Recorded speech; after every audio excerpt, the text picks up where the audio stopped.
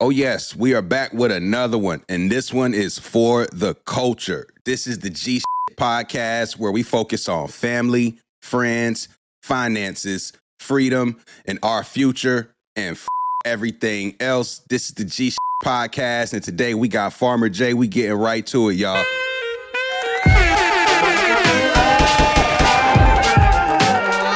doesn't matter how you feel. I'm taking no talk.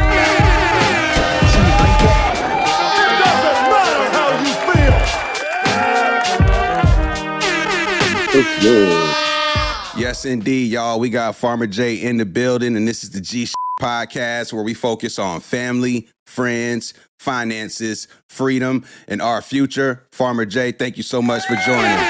Oh, man. Appreciate you having me. All right. For those of you who haven't seen before, we really just like to get right to it. Farmer Jay, I know we randomly crossed paths through a mutual person. Shout out to Luke Mon if you're out there watching. But I know you're in South Carolina, but I want to start with like the foundation. Where were you actually born? I'm a Brooklyn baby. Brooklyn baby. Okay. Yeah. What, born and raised in Brooklyn, or what was that like growing up? Oh, it was everything, man. I grew up in Brooklyn all the way till I graduated high school. I got all my hustle, everything about Brooklyn still in me. I just kind of brought it down here. Brooklyn, I'm a hip hop guy growing up listening to artists like Biggie, Jay. Like what neighborhood in Brooklyn would you say would you call home? Canarsie. I grew up right by Tilden High School, over there by Remsen Ave. And when did you? And you said you stayed up there from up until high school.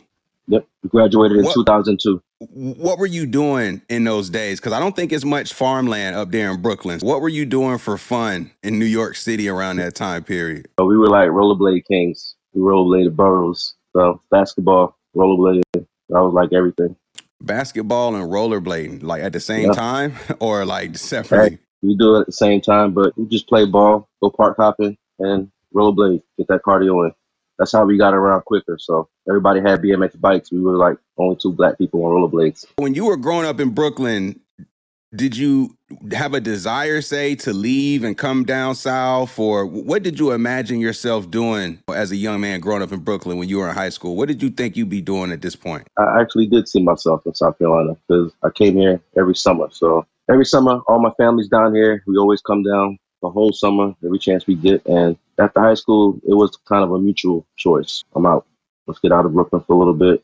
Let's get close to the family. Because family's everything. And I visit, so it's good. Of course. So that's interesting. You visited, like, so what were those visits like growing up from Brooklyn to South Carolina? It was like home. You get off at Amtrak, you get picked up by somebody, and the first smell was somebody burning something in their yard. I don't get that in Brooklyn, so that was kind of like that. Hey, I'm back, and got to see a lot of friends and family, so I love it. Word. A lot of folks that grow up in that city environment who then say visit more rural, quote unquote, country places, they don't necessarily like the slower environment. What was it about that environment that didn't necessarily, or what was it about that you embraced or that you actually enjoyed as a change of pace? I like the quiet. I can go to Brooklyn tomorrow and blend right in, but I kind of like my space. I'm great around people, but after a while, it's like I got to get to me. So I'm in the cut right now. I saw myself coming down here. It was one of those things where I just wanted to change the pace, and I thought that I can bring some Brooklyn down south, and I can kind of do my thing and kind of shine a little bit. So okay, how old were you when you came to South Carolina? 18. And what city did you move to? First, I moved to West Ashley, Charleston. That's in Charleston or outside of Charleston? It's in Charleston. 18, Charleston. So, okay, I guess my question is, why did you come down here at 18 after high school? So I went to college, my bad. I went to Charleston Southern for a couple of years, and that was kind of main priority. I went to Charleston Southern, and then I was like, look, I got to get a job. So I got a job at UPS, stayed there for about 5 years, did college for about 2 years, and I couldn't click with any of it. It was, I was just there. So I went to Charleston Southern. I didn't mingle. I was kind of a loner. I was a commuter. I didn't stay on campus. I worked 2 jobs. I did a paper route in UPS, and then I was just like, I can't do this. I wouldn't go into class. I just go there for the test. And my professor, my business law teacher, told me, he was like, "What are you here for? Like, what are you trying to get? I'm supposed to go to college." He's like, "Look, you need to just go out and do." He said, you don't need to be here. You obviously can think of a plan and make it come forth. So he's like, just go out there and start experiencing life. So I got confidence that you'll be just fine. So I don't think I went to class a day after that. Kind of hit out a little bit. It was like, I ain't getting no grades back, nothing like that. And it's like, look, I can't do it. It just wasn't me. What did you like? Like, what did you end up picking a major while you were there? What did you think you wanted to study when you originally went to school? It was business administration. I basically tried to just get whatever knowledge I can get that they could give me from business, because I grew up in the business field. My father was an entrepreneur. My father is an entrepreneur. And ever since I was little, he fed it to me. You get whatever you want. You just got to go work for it. So anytime I ask for anything, I want this, you can have it. I want this, you can have it. You got to go get the rent. I will rent over here. I will rent over there. You come back with the check, is yours. And I was one of those that always came back with the check and then some. So I figured, let me find a way to push it out there and further myself knowledge-wise. And I didn't know what I wanted to do. I tried everything, man. I tried every business venture, and it was just like, I don't know. It's good. It makes money, but I need something that I can keep doing, keep doing, and keep doing. But you grew up in a house watching an entrepreneur every single day. What were those household dynamics? Was it just you and your pops? Did you have both parents, any siblings? Who all was in the household growing up? I had two active parents, not in the same household. So it was just me for the first 12 years. And then my little sister came, and I had 4 siblings on my father's side. So I have a brother right a year over me, some older sisters, some distance between that. So I bounced from Canarsie to Coney Island and back and forth and back and forth. And I got to see the beginning of things. I got to see somebody kind of vision things. So one of my earliest memories was going into a city block that my pops bought, and it was like ran down, and he would take us upstairs to the place, and this is going to be this and that's going to be that, and we had no floors. It was just like Joyce, little kids walking on Joyce with like a 2-story drop. Got kind of to be brave and just get out there and do things. And I got to watch it manifest. And then he would manifest it, and he was like, look, I'm thinking further ahead. I want to go up with this. And with the foundation that this block has, it's not going to. So he tore the whole block down. Everybody thought he was stupid. You see buildings, and then you go to his area of the block, and it was just vacant straight through the next block. And he went and did steel so that he can go up as many stories as he wanted for the future. So I got to see that. I got to see a lot of visionary stuff and how to make it formidable, and then how to execute it, and then how to just stick with it and keep pursuing it. So that's what I'm about. Well, that's interesting here. So you already, not say you already, but growing up seeing that, I think does kind of shape the mind in terms of what you expect and how you approach things, because you often do things the way you see your parents do it, right? Like that's how your first emulations typically are the people closest around you. Right. And I guess coming to South Carolina from New York, right? I know you said you visited family, but did you have anything else, say, in terms of options at the time when you were thinking about next steps after high school? Could it have been anywhere else? Was there anything other than Charleston South? I could have stayed in Brooklyn. I think things would have moved a lot quicker, but I don't know if I would be the same person I am today. Back then, I was looking for that money bag, whatever I could get. And as I've gotten older, I just kind of wanted somewhere to set some roots. And I like my lonesome. I like to be self-preserved. I like to do my own thing. I don't like to depend on anybody. If I want to stay home for a month, I want to be able to stay home for a month and not go anywhere. So that's kind of what I wanted. I couldn't get that in Brooklyn. It was a little too congested. I couldn't find me amongst all those people.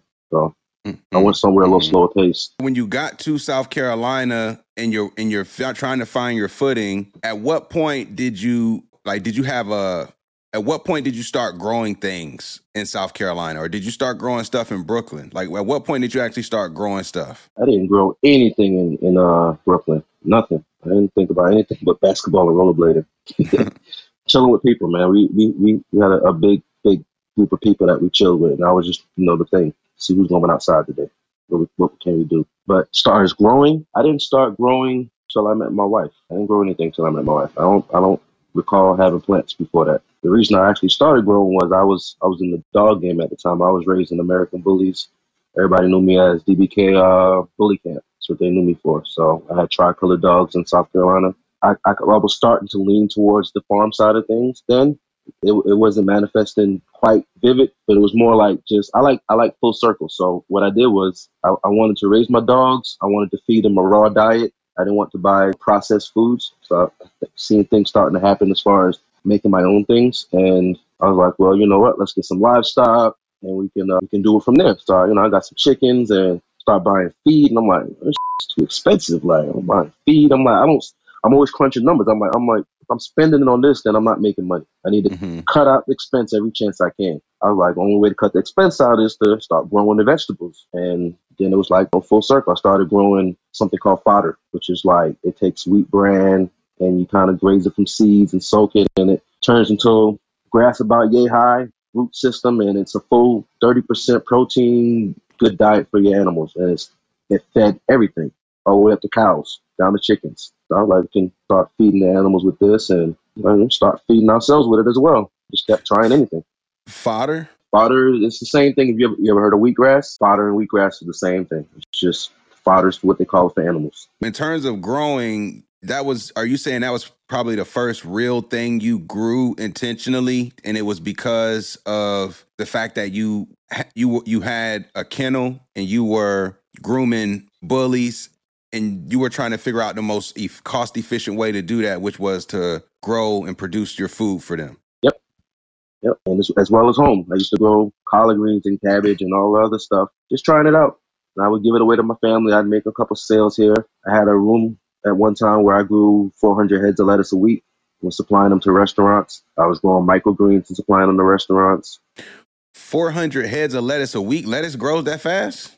I basically would stagger grow them. So I had 8 shelves, vertical shelves, 5 tiers each. And the very first shelf would basically start my seeds. And then as they get a little bigger, then I would transplant them and move them along the line. And it would take every week, I would be processing a full head of lettuce and then moving everything down, just kind of like an assembly line. I kind of learned that from UPS. So, okay, yeah, let me take a step back. So you this didn't really unlock until around the time you met your wife. How did you meet your wife, by the way? So we kind of grew up, and we grew up the same. My families knew each other. Families kind of went to school together.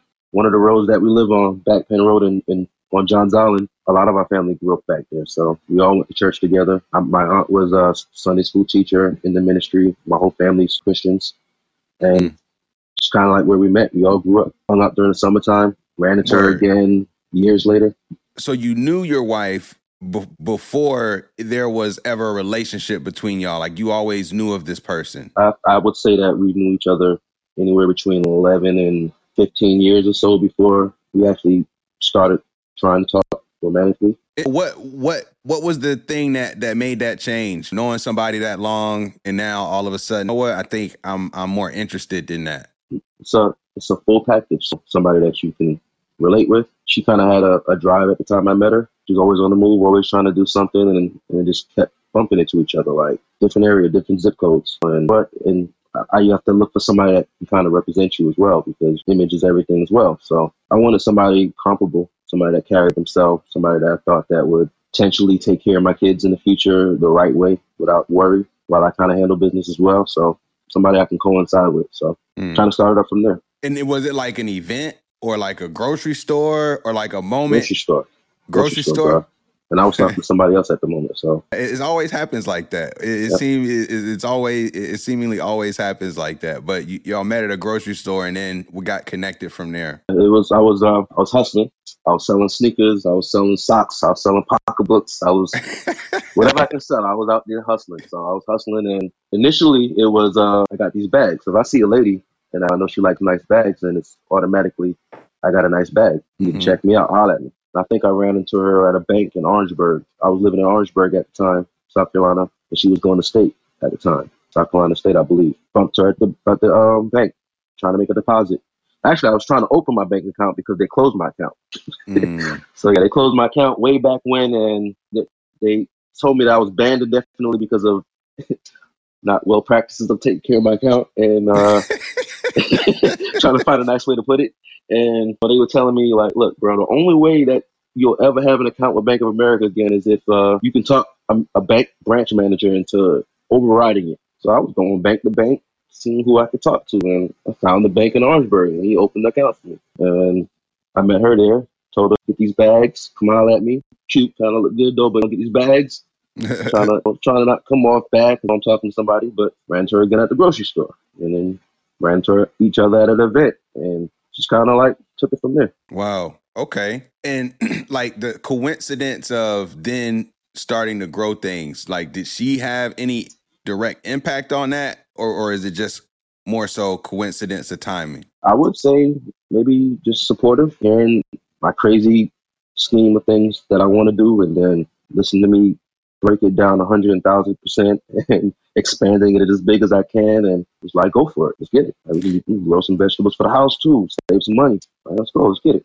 And you hadn't studied this in high school. You hadn't studied this in college. You hadn't studied this professionally. This is just an idea. And you're like, I want to do this. And this is what I'm about to do. Yeah. Yeah, exactly what it was. So how did you learn how to grow things? Because growing stuff is not as simple as putting seeds in the ground. It's definitely a process, an art, and a technique to doing stuff the right way. So before you actually took that initiative to grow that feed for the animals, where did you start to kind of figure out what supplies you needed, how you could start, and that sort of thing? Bro, I do everything right here, bro. I'll be sitting there staring off into space, and I'm coming up with a formidable plan, and then I'll execute it. And I'm one person that I like to go straight to it. So my best method of learning is constantly making mistakes, seeing what works and seeing what doesn't work. I will not repeat the same mistake unless I'm not focused. So once I figure out what doesn't work, I can eliminate that completely, and I just keep doing it till it works. And then once it works, I don't change it. I continue to do it exactly the way I did it because it works. But most people still will start with studying what already works so that they don't start from like a place of where they just trying things that just won't make any sense because there are proven models of success, if you will. Mm-hmm. Did you have any sort of resources or models that you tried to emulate at the early stages? I would say YouTube University. That's what I like to call it. YouTube was my best friend. Anything you wanted to do or learn how to do, somebody was there explaining it. And I would watch it until I find somebody who thought similar to me. I didn't like a lot of lollygagging. I didn't like a lot of slow talking and long introductions. Show me what I need so I can go on. If I got to fast forward a little bit too much, just exit. And once I found that person that would give me what I needed, I'd watch it once, I'd watch it twice, I'd watch until I remembered it, and then I would just go execute. YouTube University is not to be underrated. A lot of information out there for people who are trying to figure out how to get stuff off the ground. These early stages of growing, this was just for your own benefit, not necessarily to scale into a business, but I heard you say you were supplying local restaurants. And so how did that become a real thing? How did you go from just growing this fodder to actually I can grow more and support the local community as well? It takes one sale for me. I make $10. I'm like, I'm about to make a meal. And I just kind of run with it. And I'm comfortable cold walking into places and grabbing you and making you buy it. My boy told me I can sell the shoes off my shoes. I've got a knack for finding a person that will buy what I want. I can communicate with you for 15 minutes, and I pay attention to things. People give hints and clues all the time. You gave me an example of what your preference cannabis was when we first chatted, and it was like, message. Either I'm paying attention, and I look out and I show out, or I miss it and you don't know what's going on. I went out a lot. They called me the person. They called me ears. I used to do security. They called me ears. I can walk through crowds and hear things. And from there, I knew which way I wanted to go with them. So I just went out. I went around people, and it took a word that somebody said, and I fed off it. And then I pitched, freestyle pitch. By the time it was all said and done, it was like, hey, you need to come out at me. I remember my first restaurant with the microgreens. Somebody gave me a tip, I believe. Nope. I went online to Google and I went up to every 4-star and 5-star restaurant that would basically use it. And a spot in Mount Pleasant, Grace and Grit, was one of them. So I went there and I told them, I wanted to sell them some microgreens. And I brought samples with me. And I wanted them to taste it right then and there in front of me. And they tasted it and they were like, oh my God, this is, fresh. It's flavorful. And I was like, I can push this out a week. And I said, the difference between me is I build to order. So I don't grow it and store it in the refrigerator. The day you get it, I harvested that thing, so it's fresh. And I always wanted to stick with organic and fresh side of things. That word organic, what makes something organic in the farming world? Something that starts from the earth, something that's natural, something that will biodegrade back into earth again. For example, there might be greens that will degrade, but they're not organic, Well, or it they're not wasn't labeled altered. as organic. It wasn't altered, and my business isn't labeled as organic, but we practice organic practices. So it's organic to me if it hasn't been altered, if everything that was used to take care of that plant was natural. You didn't add any chemical or outbound chemicals to pesticides or anything like that. You didn't use salt-based nutrients to feed it. You used everything that came from something alive to actually take care of the plant. That's kind of what we practice. Mm, mm. Word. But why is it that you can do everything to make it organic but not get labeled as organic? Why is that the case? So some things aren't natural, and I can't give you particulars, but I believe peat moss isn't a naturally organic product, but it's a clean product.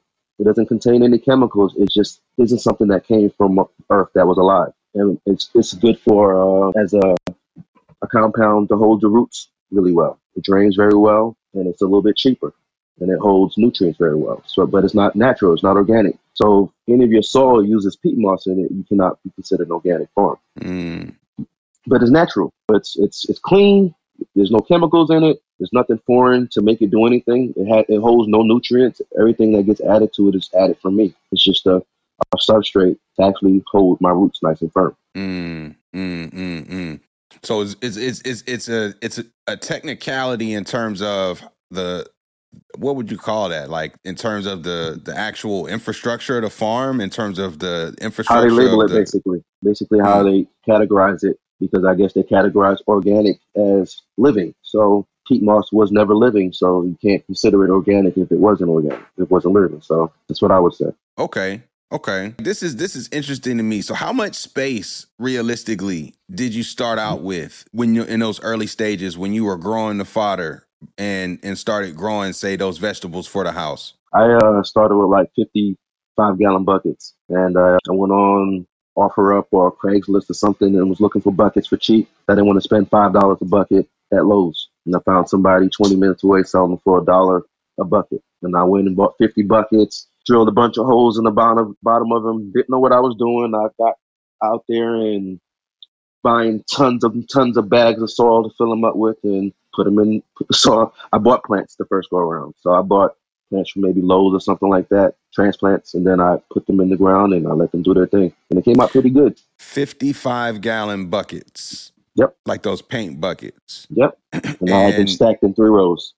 So that's about, what, 15, 16, 17 in each row. And okay, that's not a lot of space. And other than those buckets and soil, is it just that and the seeds? Is that all you need to get it started, or is there anything else? I would definitely say a good understanding. So, when I approach something, I failed a lot. So let's get that out the way. I failed a lot, and I just keep failing. And then some days, just like, I'm tired of failing. Let's do something different. Then I will go back and research a little bit and adjust it a little bit. And I think I quickly knew that I didn't want to deal with buckets. It was just too much work, and it cost too much money to sit here and keep buying all this dirt. What makes the buckets too much work? It seems like it'd be easier to deal with the bucket than the actual land. It is easier, but filling those buckets and drilling all them holes and having to move it and then having to maintain the area around it because grass grew up in between them. So every so often I'd have to move all 50, put all 50 back, and quickly after starting something, I'm always, it's time to scale up, or what's a better way of doing it. So even if I've been doing something and it works, I will still question myself and see if I can find a better way of doing it. So the next course was raised beds. And that's kind of the next thing we did. We bought 2x6s, and a buddy from church, Anthony, came and helped me out. And we built garden beds. Garden beds on the ground, or this is where you start talking about stacking joints? So the garden beds are basically, you just build a frame, a 4-wall frame. I think they were maybe 3 feet by 8 feet, something like that, 4 foot by 8 foot. Wherever we could use a full board and then a half a board for the shorter ends. And there was no bottom in it. So it was natural earth right below it. And I went out there with a shovel and I took the top layer of earth up around barehanded, blistered hands. And that got tiresome too. So I had to keep adjusting because the workload, farming is hard, bro. It's a lot of work. Yeah. It's a lot of physical work. It's a lot of heat. Especially in South Carolina, boy. I was in my 20s, so I was trying to stay fit.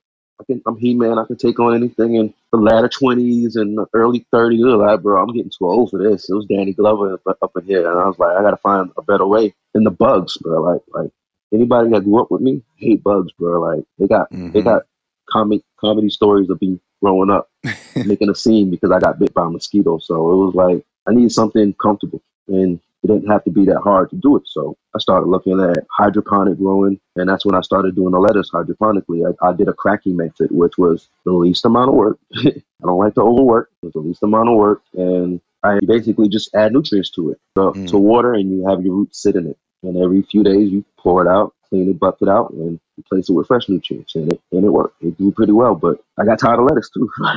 I got tired of dealing with chefs. I got tired of dealing with restaurants. I had to drive. I was driving like 250 miles on a Friday. Friday was delivery day. I was up 5 o'clock in the morning, harvesting and packaging fresh, load up, and I'm out. And I'm going all day. What was it about the chefs that you didn't really appreciate? They didn't appreciate the farmer, in my opinion. Like I took all this time to grow this product for you, and you took the product, and maybe I didn't understand the nature of business back then. But if I worked hard and I'm small business, I want to get paid today. Like I worked hard all week to get paid today. So telling me I'll get back with you with the payment, and then I was also delivering to Kiwa Island, and they wanted me to buy a pass to supply their restaurants on their site, and I'm like, should provide me with a pass. I'm doing you a service. If you want a service done to your location, give me a pass. I'm not spending $250 a year on a pass just to get in. On somebody paying me $100 for a week. Like, sorry, I was tight with money back then. So how long did you do that for roughly? The growing for restaurants? 1.5 years. That's kind of when I started the farm LLC. That was 2017. I started the farm LLC 2017. I was probably 4 years after I felt comfortable growing things. My grandmother wasn't a farmer, but she had a green thumb on both sides, my father's side and my mother's side. My father didn't have a green thumb. My mom doesn't really have a green thumb. They say it skips a generation, and kind of just came naturally to me because I would say I'm real close to nature. Like I love South Carolina and I love down south when I came because of the animals and the outside feeling of it. So New York was outside, but it was a concrete jungle. It was rough, and I was more in tune with nature. When I come down here, they used to tease me. They used to call me Dr. Doolittle. Like I would get here and all the animals would be following me, and I'd be out there talking to animals and talking with plants. I couldn't have pets back in New York. They wouldn't let me have a dog in an apartment like that or much trees. So I enjoyed it when I came down here, and I wanted more. I spend most of my time outside now. Word. It's interesting that you went all into this idea of growing things when you really didn't have much background and experience with it growing up. What was it about the aspect of farming or growing that really helped you lean into it once you started getting into it? I know you say you love nature, but what is it about the farming? I like it gives you peace.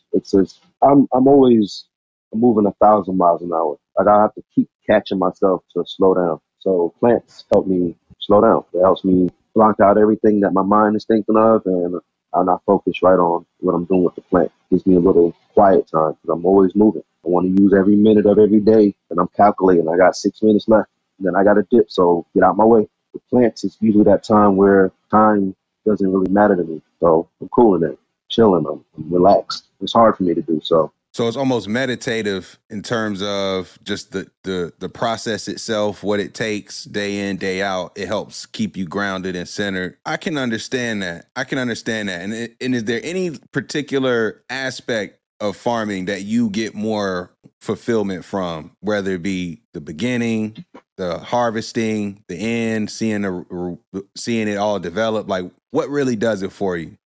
Every part has its blessing.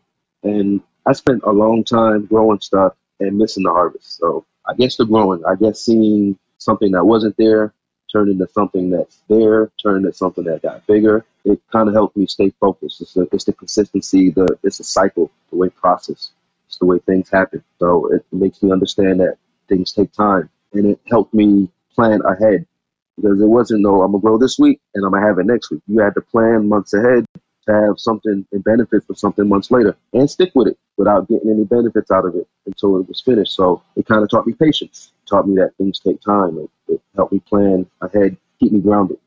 No, I think, oh, this is kind of going off in a different, but you saying that, even that's something I think our community doesn't have a lot of when it comes to just being grounded and at peace and being able to slow down and take things slow, process what we do. And it's crazy because farming was such a standard as Black Americans historically. It was something that we were gifted at. It was something that it was second nature. I even think of my grandparents' generation. They grew up on farms. My mom and their siblings grew up having to work on their grandparents' farms growing up. So we're just like one generation sort of removed from that being wiped away. And I think we see some of the impacts of that in that a lot of us as a community, we aren't grounded. We don't have the ability to, like, we see so much more diagnosed things of ADHD, anxiety, a lot of emotional diagnosis, and it's, I think a large part of that is because we're disconnected from nature, and farming is one of those hobbies and crafts that just inevitably brings you back to nature. It just does that by default. So I think that's important to highlight. It helps with balance too, and I think every day is set on autopilot. I did the workforce forever, and it felt like the Twilight Zone to me. And I really couldn't take it anymore. I was like, what's the purpose? Like, I need some more fulfillment out of this. Anytime I worked a job, I did UPS for 5 years. I did security for 5 years. And every day I was there, it was like, I'm limited. Like, this is all I can do. I get paid this an hour. I'm allowed this many hours a day. That's it. Then I go home. And it was like, I don't like caps. I don't like limits. I like to push it as far as I want and scale it back as quick as I want. So I go hard for months, and then months I'm chilling because I reap the benefits from the months before, stay cool with it, and I can relax a little bit now. But I'm obligated on autopilot, and I couldn't take it. I wasn't happy. And plants kind of allowed me to balance my time, appreciate nature, and it allowed me to also make an income off of it. It was like the ultimate trifecta. I can eat off of it, I could sell it, and I could save money from it. So it was like no brainer. Right. That is a dope thing about being self-sufficient in such a way where you're farming your land to produce food, to produce economic opportunities. Like you said, you get so much value out of something that you can create, and I do think that is one of the dope things about those self-sustaining, those self-generating sorts of things that you have to create and put the work in. You start off with the vegetables, but more recently, you've also started growing cannabis. Realistically speaking, like, that's not an easy shift, I would imagine, to just be like, you know what, I just want to start growing something that is very taboo, too, in terms of stigma, in terms of even, I think, the access to be able to do that. Can we just talk about what that was like at the beginning when you made this decision? It was nerve-wracking, man. I was legit scared to do it. I had some people I knew that grew it, and they kept pushing me to do it. It's like, nah. Sure, you can grow anything. You got a green thumb. If you can grow this, bro, I'm telling you can grow this. I'm like, nah, I can't. I don't know how to do it. And I just kept telling myself I couldn't. But I got tired of what was out here, too. I'm a cannabis lover. I don't lie. You know it. But I got tired of everything that was out there. It was trash to me. I got standards. I'll spend big on meals. When I get something, I want to really enjoy it. I don't want to just get it and get through. Mm-hmm. And I wasn't satisfied with it. I took time, and I got stuff all the way up the East Coast. And even when I first started growing the plant for the very first time, I started thinking, let's put the East Coast on the map. The West Coast has always been known for it. I got to travel to the West Coast and try some stuff. And I'm like, we way behind. Like, I felt like a newbie. I've been smoking since a teenager, like 15. Mom, sorry. And even back then, we enjoyed the stuff back then, but it didn't really have flavor. It was just something new. That was something that we had. It was good times. I guess it was so new to our body that we really got to enjoy it. I wouldn't enjoy it right now. I wouldn't enjoy anything I smoked back then now. When I went to Cali, it was like, bro. And then I went to Portland to visit my brother. It was like, whoa, this is different. And I come back here, and I will legit go without if I can't have what I want. So after being open-eyed to what the West Coast was smoking, it was like, why are we smoking this? And you were acting like you enjoy it. Like, it's not good. Yeah. It's hard to go back to that hamburger helper once you done had some fillets and ribeyes. It's like, yeah. Right. So my brother hooked me up with some seeds, and I just had a ton of people giving me advice on what to do. I watched a ton of videos. I actually bought the Weed Bible, thick book, and I didn't understand anything in it. I was like, I don't know what any of this means. So I went back to the basics. Just go through it. Figure it out. Either make it to the end or fail. And then figure out why you failed or critique how you did it and get a little better. I went through the first run. It was fine. We was lifted out of mind. Like it was good. It was like, all right, now I got my feet wet. Let's get it. I'm ready to open the business. Takes one time for me. Takes making $10. Now I want to make a mill. So I was like, let's get it. As I grew it, I learned. I grew in a couple of groups. My cousin put me onto a group on Facebook, Weed World. Shout out to Weed World. He put me in and was like, this is the admin of the group. I actually think it was a different group. And some kind of falling out happened, and I went to Weed World because she opened a group there. But they tell you no sales in the groups. It's all for informational purposes, and I don't like boundaries. I don't like nobody telling me you can't do this and it's not possible. I'm like, all right, let me talk to who's in charge so they can understand what this is really about. And I met Corinthia Andrews, and we hit it off. And Cuz was like, bro, how did you get in there? You over there admin now, and you selling stuff in the group and you doing stuff, and it was nice. And she gave me tips, and then I joined another group, Grow with Dr. Green Thumb. You know, these people kind of understood the fear of growing a plant. Like, I'm afraid to grow a plant because if somebody come, you're in trouble. And seeing other people doing it and then realizing how many other people did it for such a long time, and I was like, you grow? And I'm like, yeah, for a long time. And I was like, stop being trifling. Scared money don't make no money. Let's grow some stuff and let's go ahead and go for this license to get legit. I know medical marijuana will come somewhere down the line, but let's go ahead and get this hemp license. Let's learn. I figured the first few years is just learn the plant. It's the same plant. Let's learn it. Gives me time before I actually get out there and start pushing it. I'm now at a point where I feel like I can grow it. Now I'm learning how to maximize my yields and critique anything on scaling up to a larger amount so I can actually showcase it to dispensaries. I didn't have enough to push it out worldwide or nationwide. I had just enough that I can handle solo. And I typically handle it solo so that I can learn every aspect of it, and then I can train every aspect of it and take the pressure off of me and actually just start delegating a little bit and critiquing and getting them up to the standards that I want. A hemp license, is this just a matter of filling out a piece of paper? What is that process like in the state of South Carolina and what does the hemp license provide? So you need a clean background. I don't know how clean. My background's clean. Talking to them, it sounds like they just don't want any kind of drug possession charges on your background is what would stop you from being licensed to do one. And you need a farm license, a farm number. So I had to figure out how to make my land farm. I mean, luckily years ago, I actually made it agriculture trying to save on some taxes. And I was like, that was another reason why to start growing some things. They wanted $4,000 a year in taxes for the land. And I got it down to like $400 a year. So it was like, yeah,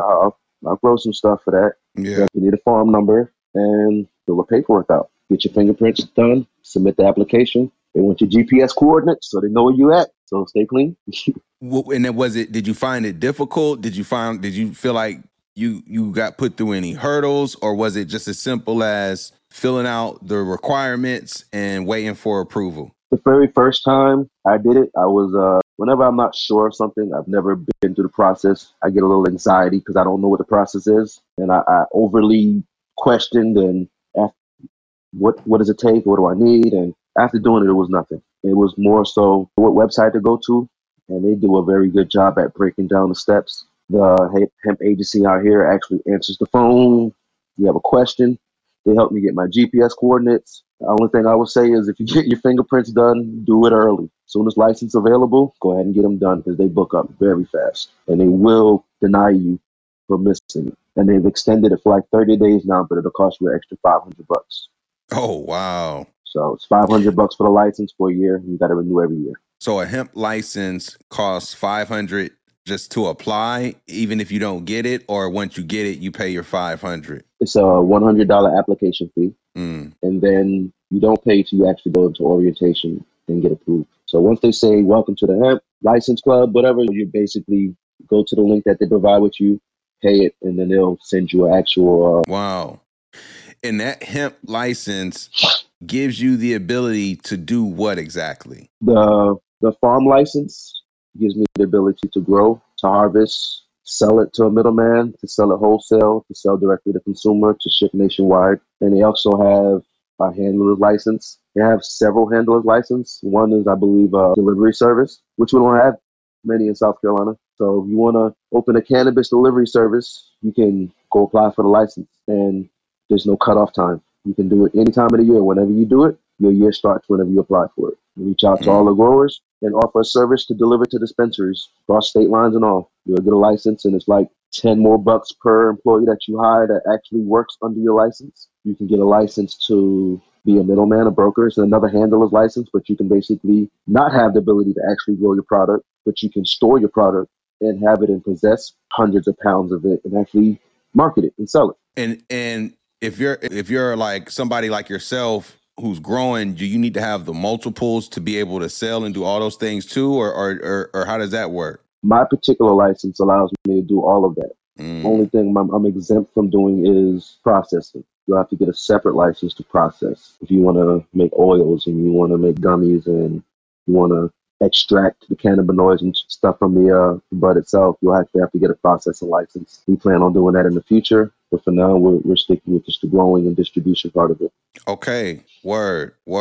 And when we talk about growing hemp, like there are different types of hemp plants or marijuana plants in the state of South Carolina. What are you allowed to grow with that hemp license? I am allowed to grow hemp CBD derived plants. I'm not allowed to grow THC marijuana plants. So marijuana and hemp is basically the same plant. It's a cannabis plant. It just have certain active ingredients in it that one doesn't. Hemp has 0.3% or less THC in it. Anything above 0.3% is considered marijuana. And THC gives you the psychoactive effects of marijuana, so of the cannabis plant. So they don't want the psychoactive part of it here in South Carolina, so we're sticking with the CBD part of it. Is it something that you do as a farmer to make it CBD versus not, or is it the seed or the plant itself that determines if it will be CBD versus a marijuana plant?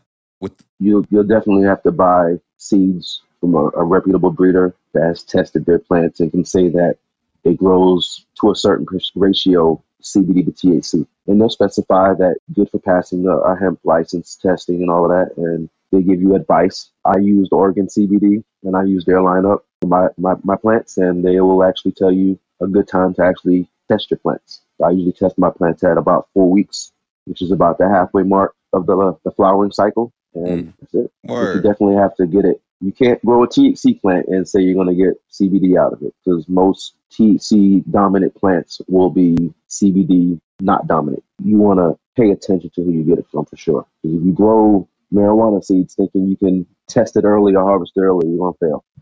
Anything over 1% is a hit on your license. I think 3 to 5 hits on your license will be a ban for 5 years or so. Oh, wow.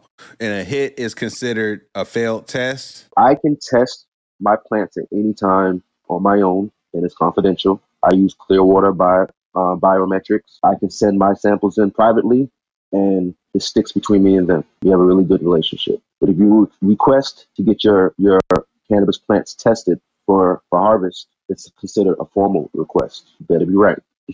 So if it's above 0.3% but less than 1%, it's considered just a failed test. But you can also request to retest it, which I failed, retested it, and passed. Environment plays a big factor into it. You have to make sure the drier the plant is, the higher she tests. So make sure she stays wet. Make sure the soil stays moist.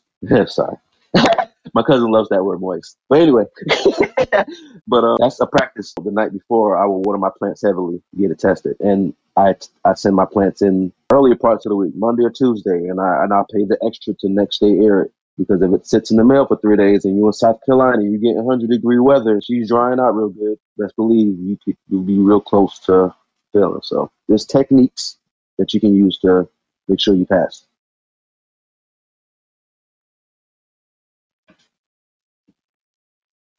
I'm losing you on the vocal side. Can't hear you.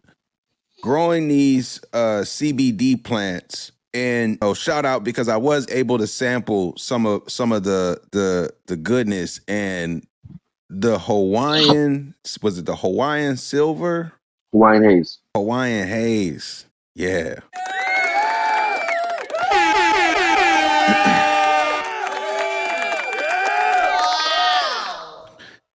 very, very flavorful plant that you have. And I was surprised. I'd never had CBD. And you talk about getting introduced to quality. So a similar experience in that, like I lived in Amsterdam for 2 years. Once I had that experience with the culture and what was available, it was like, yeah, this is a lot different than what I was used to growing up. And then coming back from Amsterdam, I went straight to Cali and visited out there. And then I went to Colorado and visited out there. And it was like, yo, it is a whole new world over here. Like you said, the East Coast is lacking so much. And when I had never had CBD until I tried some of your products, and I was surprised at how similar some of the flavor profile was. Like if the outside of the effects, right, everything else was, you really couldn't tell the difference. Mm-hmm. So we call that terpenes. The terpenes is everything to us over here. Terpenes it dictates the flavor, it dictates the effects, and every strain will give you something different. And that everything tasting the same, I didn't like that either. Actually, what I was smoking was tasting like cardboard, man. It didn't have any taste. It just was, I got high. Oh, yes. Yeah. It sucked. I didn't enjoy it. I didn't want any more. If I put it out, I wasn't wanting to light it back up. And I'm a flavor man. I like flavor. So that was everything. I've said even if it didn't hit as hard as somebody would like it, if it tasted great, they'd be like, I'm about to roll another one up. It doesn't matter. It's like getting that one knockout drink that made your face skin up, or that mixed drink that was delicious. And let me get another one. Terpenes is everything. Terpenes decides the effects that you'll get from it. And it's such a wide range of effects that you can get from it. You can get something that helps suppress your appetite, something that gives you an appetite, something that works good with anxiety. And taking the wrong bud with the wrong terpene profile isn't helping you. So something that I do is I typically ask my people, one of the first questions I ask is, what do you want out of the plant? And most people don't know. Like, you just smoke the smoke? Like, yeah. Like, you ever had anxiety attacks? Yeah. You ever had it where it just wasn't a pleasurable effect after the smoke? It's like, yeah, like you're not smoking it for the right reasons. Mm-hmm. Find out what made you smoke. Find out why do you smoke. And smoking for me a lot of times was slowing myself down some. Probably need to smoke something now. But most people are dealing with pain. Most people are dealing with depression. I physically used the plant last year for depression about a year ago now. And it hit me, man. I didn't even know what depression was to the point, like, I can say I felt aspects of it, but I was oblivious and ignorant to what actually was happening to me. Like, why do I feel weird? What's going on? Why am I aggy? What's going on? Just whatever, fight through it, keep going. Well, I had that spell where it was like, man down, you ain't moving. And nobody's really ever seen me like that. So it was like, what is going on with this, bro? I can hear everything around me, but I was so tapped out that it was like nothing mattered. And I had to kind of hold myself together. I came in the same room I'm in. We call this the lab, where I kind of like come up with the ideas. I come up with a concoction. And I was like, man, you want to be some kind of herbalist and you want to do alternative healing. So what better person to test it out on than yourself? I looked up the terpene profiles on all the CBD strains that I had in stock at the moment. And I looked up Suva Haze. 90% of the people, I use leafly.com. That's a website that I use.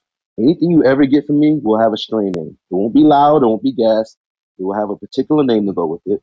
And you can look that up on Leafly, and it'll give you a full description of it. And you'll get customer reviews, and it'll give it what it's good for. Its flavor profile and its effect profile. And 90% of the people said it helped with anxiety, depression, panic attacks. I was having panic attacks. So I made an oil out of it. And I made some tea. And then I made a body rub out of it. And I made a bath oil out of it. And I was catching glimpse of relief. Now I understand that that feeling isn't going to last forever. I'm not stuck in this depressive state. It's something that's going on.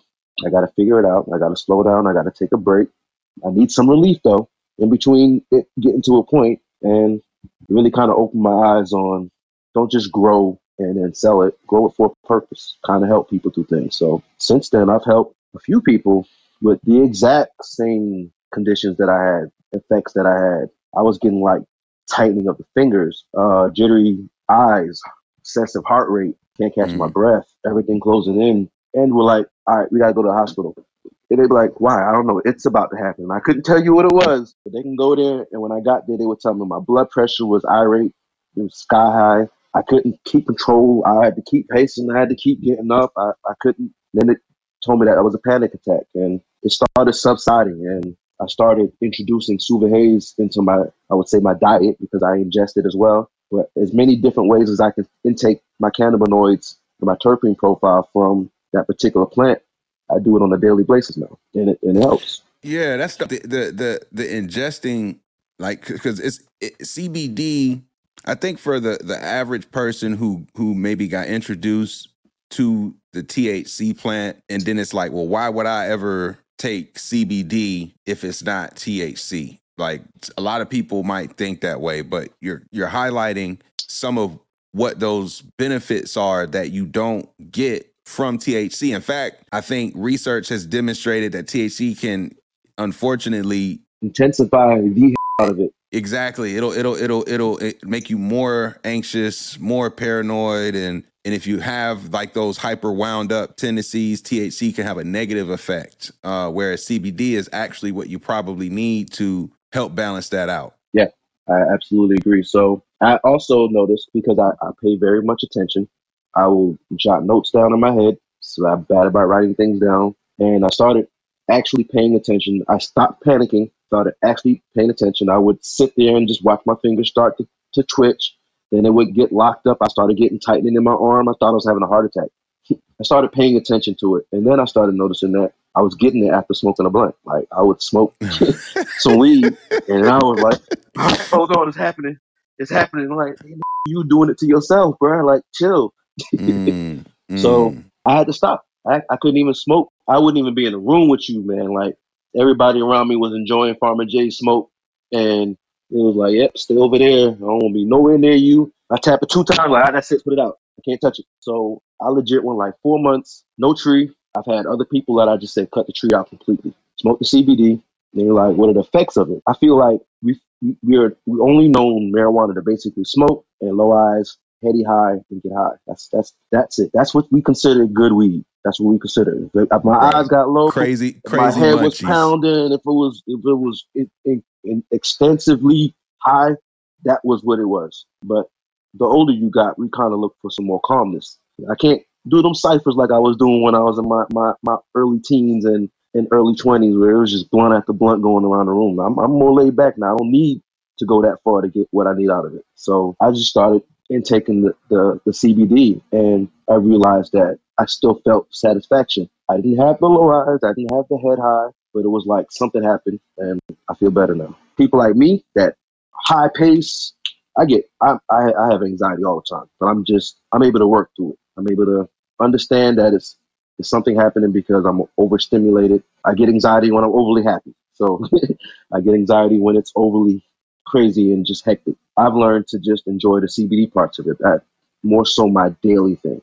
I found some marijuana strains that will help me out, and everything's categorized. I smoke them strategically. I'm not smoking some of the stuff, some of that stuff in the daytime, because I won't be productive. I immediately have all right, we'll do it tomorrow. And it'd be like 9 o'clock in the morning, bro. Like, you tapping out already? It ain't happening in the day. So CBD helps. It helps me get that fix, but I still have to go through it.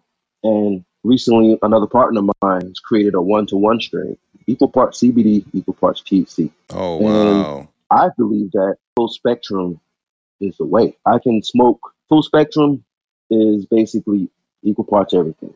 And there's different ways of doing it. So far, out of a full spectrum cannabis plant, the flower that I get from it, I don't get the complete feeling that I get. That was a good feeling out of full spectrum. Mixing it to where it's equal parts CBD in the blunt, and then I added some THC on top of it and mixed them into the blunt and rolled it up. Same thing. CBD overpowers the hell out of THC, in my opinion. It counter affects the psychoactive part of it. So if I do 50-50, I'm not getting no psychoactive effects out of it. If I do a 1-to-3 ratio THC to CBD, I'm not getting no feeling. If I have to basically do a sprinkle of CBD on top to balance it out. And I didn't like that either because flavor profiles. I kind of smoke certain things because I want to get the flavor out of that. What I have noticed is if I smoke a full blunt of THC and I get to that point, I got low eyes, I'm borderline. Did I smoke too much? Did I stop in time? Because anytime you have an anxiety attack, it's basically like overdosing. You sent your body into shock. You took in more cannabinoids than you were supposed to. Did too much, like having a stomach ache. You ate too much. So you smoke too much. You got to find that sweet spot and let it settle and bring it on. So I will smoke it to about where I like, and then I will come behind it and I'll actually just smoke a pre-roll CBD by itself. That's like the most perfect stress-free balance. You go from extreme heart rate to just everything's just mellow, floating through everything. Matrix. That's my best, my preferred method of smoking. It's a balance. I don't want any disturbance while I'm smoking. I'm smoking for peace, not to increase what was going on before I started smoking. So, word. So you've been growing the cannabis plant for how long now? I've been growing. I have my license for 3 years. We'll say that I've been growing in legal states on the better part of 5 years. I would go visit my brother, get some playtime, grow some stuff, learn some stuff, understand what he knew about it. And anytime you're telling me this is how something goes, I'm always critiquing it, even if I believe you're right. It's not that I don't believe you're right. I'm always looking for a better way of doing things. So when you tell me this is this, and I can actually understand why something happens and why it works, I'm always be able to make it work better for me or make it productive, more productive. So I got time to actually practice with him and learn some of these things and critique it a little bit. And after every first grow, bro, I want to say like, he broke me in. He had like a 20-yard tote, like laundry tote, and it was just full of tree, bro. And it was trimming time. And I tell you this, by the time I finished trimming, I didn't want to see no tree. I didn't want to touch it. I didn't want to smoke it. I just wanted to get away from it. So I was like, I already see this is going to be a problem because in order to make the dollars that I want, I'm going to have to grow hundreds of pounds. And I'll be damned. I'm going to be sitting there trimming by hand and trimming all of this stuff up this way. So I started critiquing it then. Every grow, something happened. Every grow, I learned something. Every grow, I adjusted something. So I'm at a point now where I'm scaling up. I'm finishing up my biggest building that I've designed and executed. I always do it from scratch. I don't just get somebody to do it. I got to GM the whole job. I got to find the person that I think can do it the best and see my vision. If you don't see my vision, then I can't really hire you unless you just straight professional and get the job done for certain things. But I GM it. I take my time. It's took me from February to now, way past my expectations of when I would be done with this building. And it was more so finding the right people, working through getting a license and inspections. I've never done any of that. I've always worked under the tables. Like, no, I'm not talking to nobody. I do what I want. But if I want to get into the medical field of it, then I have to have everything on the books. They have to be able to look back and see. I don't want anything to come back and bite me because I didn't do it the right way. So this way, this right here, we going the right way with it. And the next two buildings, I don't want to be in there 30 days. Now I understand what it takes. I understand what license. I understand what inspection I need. 30 days in and out, turnkey from delivery of that building, and I'll be able to start flipping these things. You've already built, or you're in the process of finishing your first building. Like, what is this building going to allow you to scale to once it's done? So I repurposed a lot of my spaces. I was growing in a room that I was doing the microgreens and the lettuce in, and that turned into a chill room, a little man cave. And it was like, let's get back to the dollars, and it turned into my grow space for my grow. The max I've been able to push out of that room is about 10 pounds at a time. And it's not really enough to get to a point where I can say, I can talk to this dispensary and I can have him on a schedule, a subscription where he's getting £1 a month. I can't fulfill a whole month with one possession. So I didn't want to get to the point where I was like, I can't get you this month, but I'll get you next month. Because people get it. They'll go the other direction quickly. Right. So you're only as good as how consistently you can keep doing it. So indeed, I wanted to keep it at a scale to where I felt proud of the income that I was making from it, but I knew the potential was only the amount that I had. And now I'm going from being able to push 10 pounds per grow out of this room to 10 pounds every, 8-10 weeks, so to speak? It's like 4 months, like 4 months for me. And it's kind of like a perpetual grow. Like basically by the time I harvest, I've already got a group of plants that's been growing in a smaller location for a month that I basically put right in after I sterilize and clean the room. 4 weeks, flip again. So every 3 to 4 months, just depend on how on top of it I am, because I'm doing 50 projects at one time. That's just one aspect of it. And anything that I've made so far from it has went right back into it. So everybody that's helped me, I'm saying they're my sponsors. I appreciate you. I'm trying to do this for us as a people, as a culture. I don't know many black farmers, but I'm trying to set an example that we can also do this as well. And I'm open to everybody, of course, everybody. For the culture isn't race dominant. It's for all the people that had to sneak and buy weed, that had to hide it, that got locked up for growing it and smoking it. And anybody that's been for the culture, that's what for the culture is. But it's a personal achievement to kind of fill a minority gap in it. And the minority gap in it is really because we don't know, or it seems more difficult than it is. So I will be offering classes, and I'll be offering help with filling licenses out and starting your plant. I'll provide an SOP on how to actually grow the plant and do it the right way. You grow great and you match my integrity for the plant as far as what I put out there as a product, I can help you get rid of some of it. So I'm not just putting anybody's stuff out there. You'd have to exceed what I'm pushing for. And we might be able to work together. I'm still kind of doing most of the growing part solo. The logistics part of it, I got wifey, Kush right here. She embroidered this for me. I got my boy George that jumps in the loop a lot and helps me with a lot of the crazy ideas. I want something that you can put a hole through it and it's going to have a face on it and it's going to feed this and feed that. He's the dude that's like, all right, let's smoke one. I think I got it. And then we in there just building it. So somebody that can vibe with you. I got my nephew that helps me out. I got Big Bubba Jerome that's been there forever helping me out. Bubba G that's been helping me out. I got a lot of people out there that aren't always physically able to help me out, but they're always telling me to keep going because it's hard to stay focused. Your brain and your mind and that depression will always you be at it for a month and then you'll be like, nah, I ain't going to be able to do good at it. I might as well just give up now. And they kind of keep me grounded. They keep me going forward. The need for it keeps me going forward.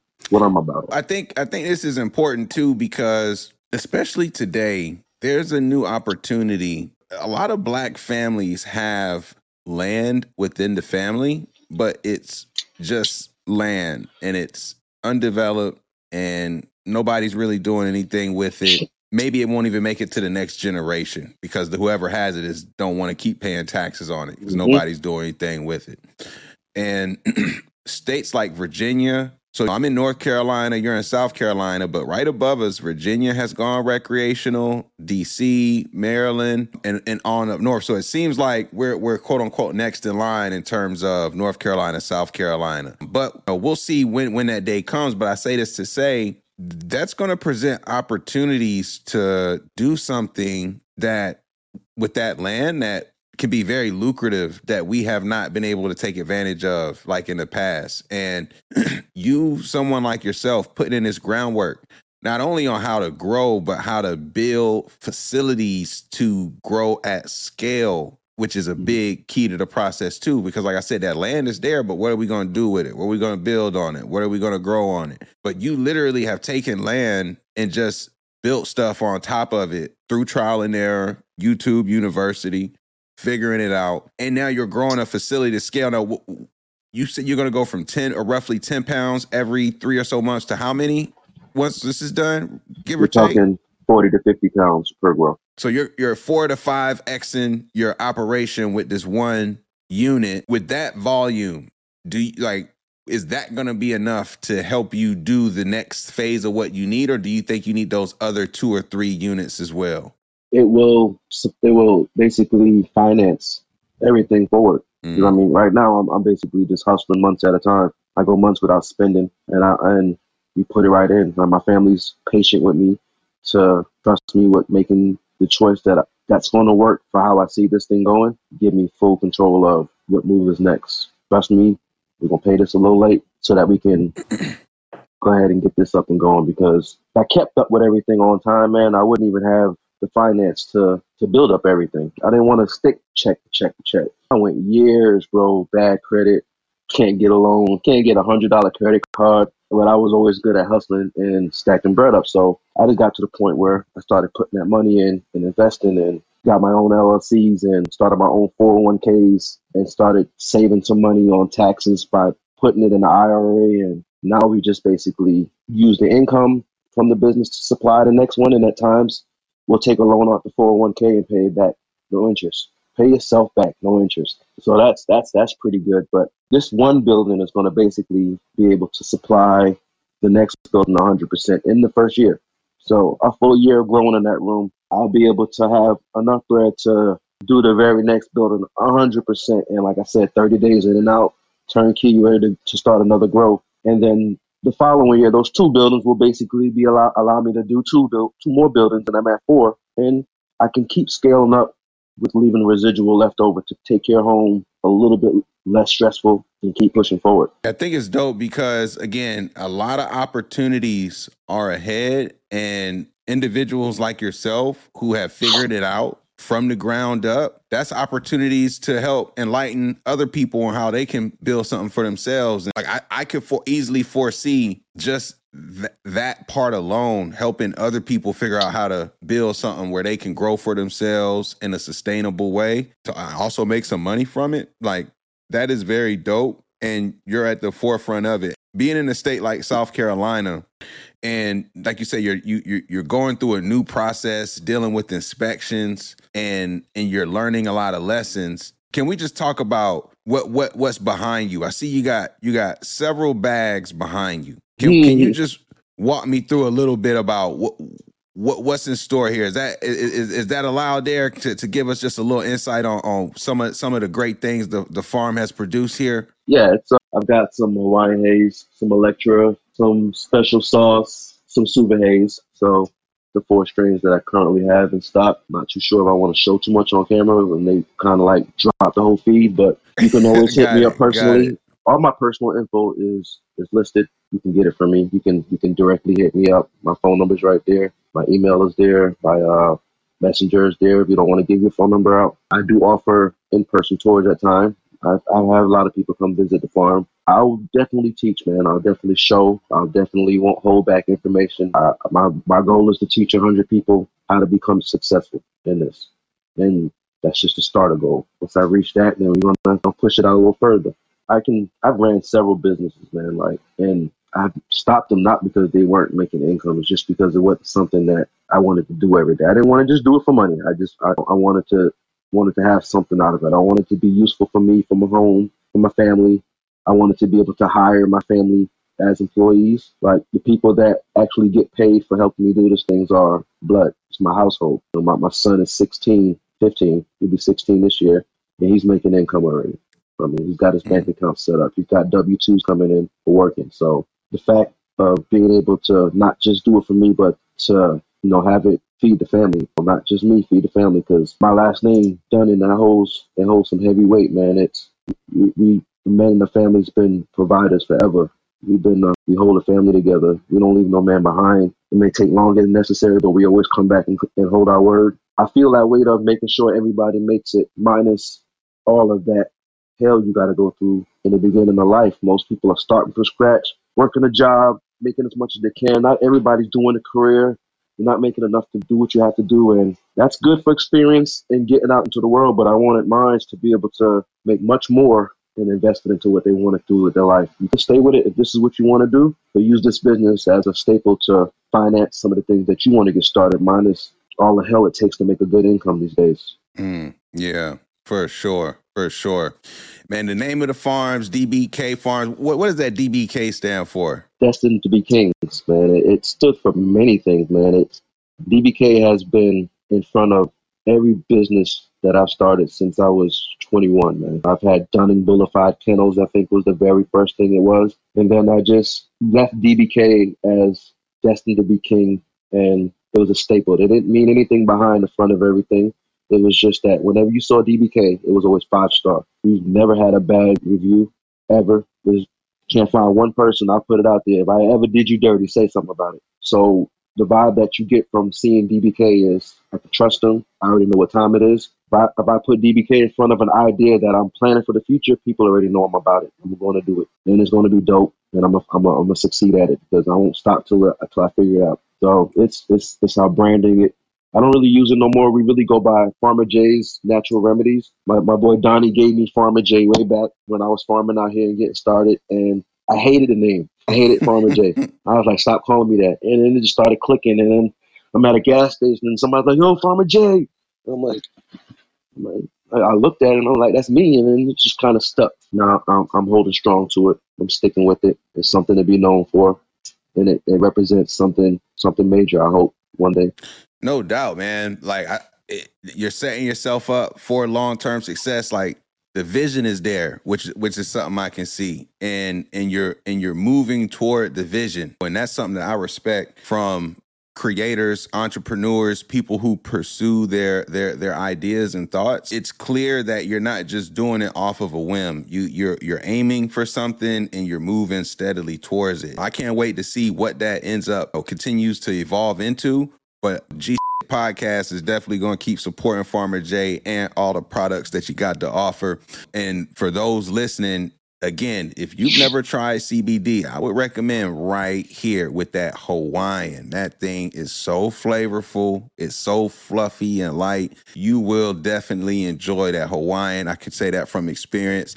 And the Electra, I have to say, the Electra was pretty good, but the Hawaiian stood out for sure.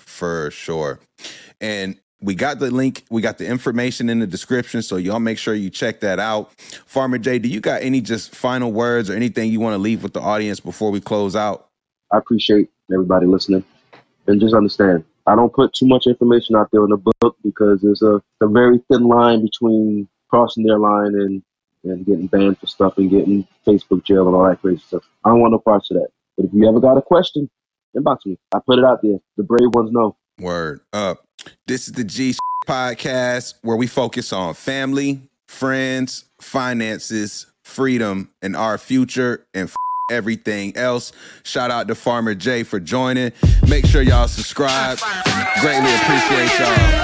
Thank y'all. It doesn't matter how you feel.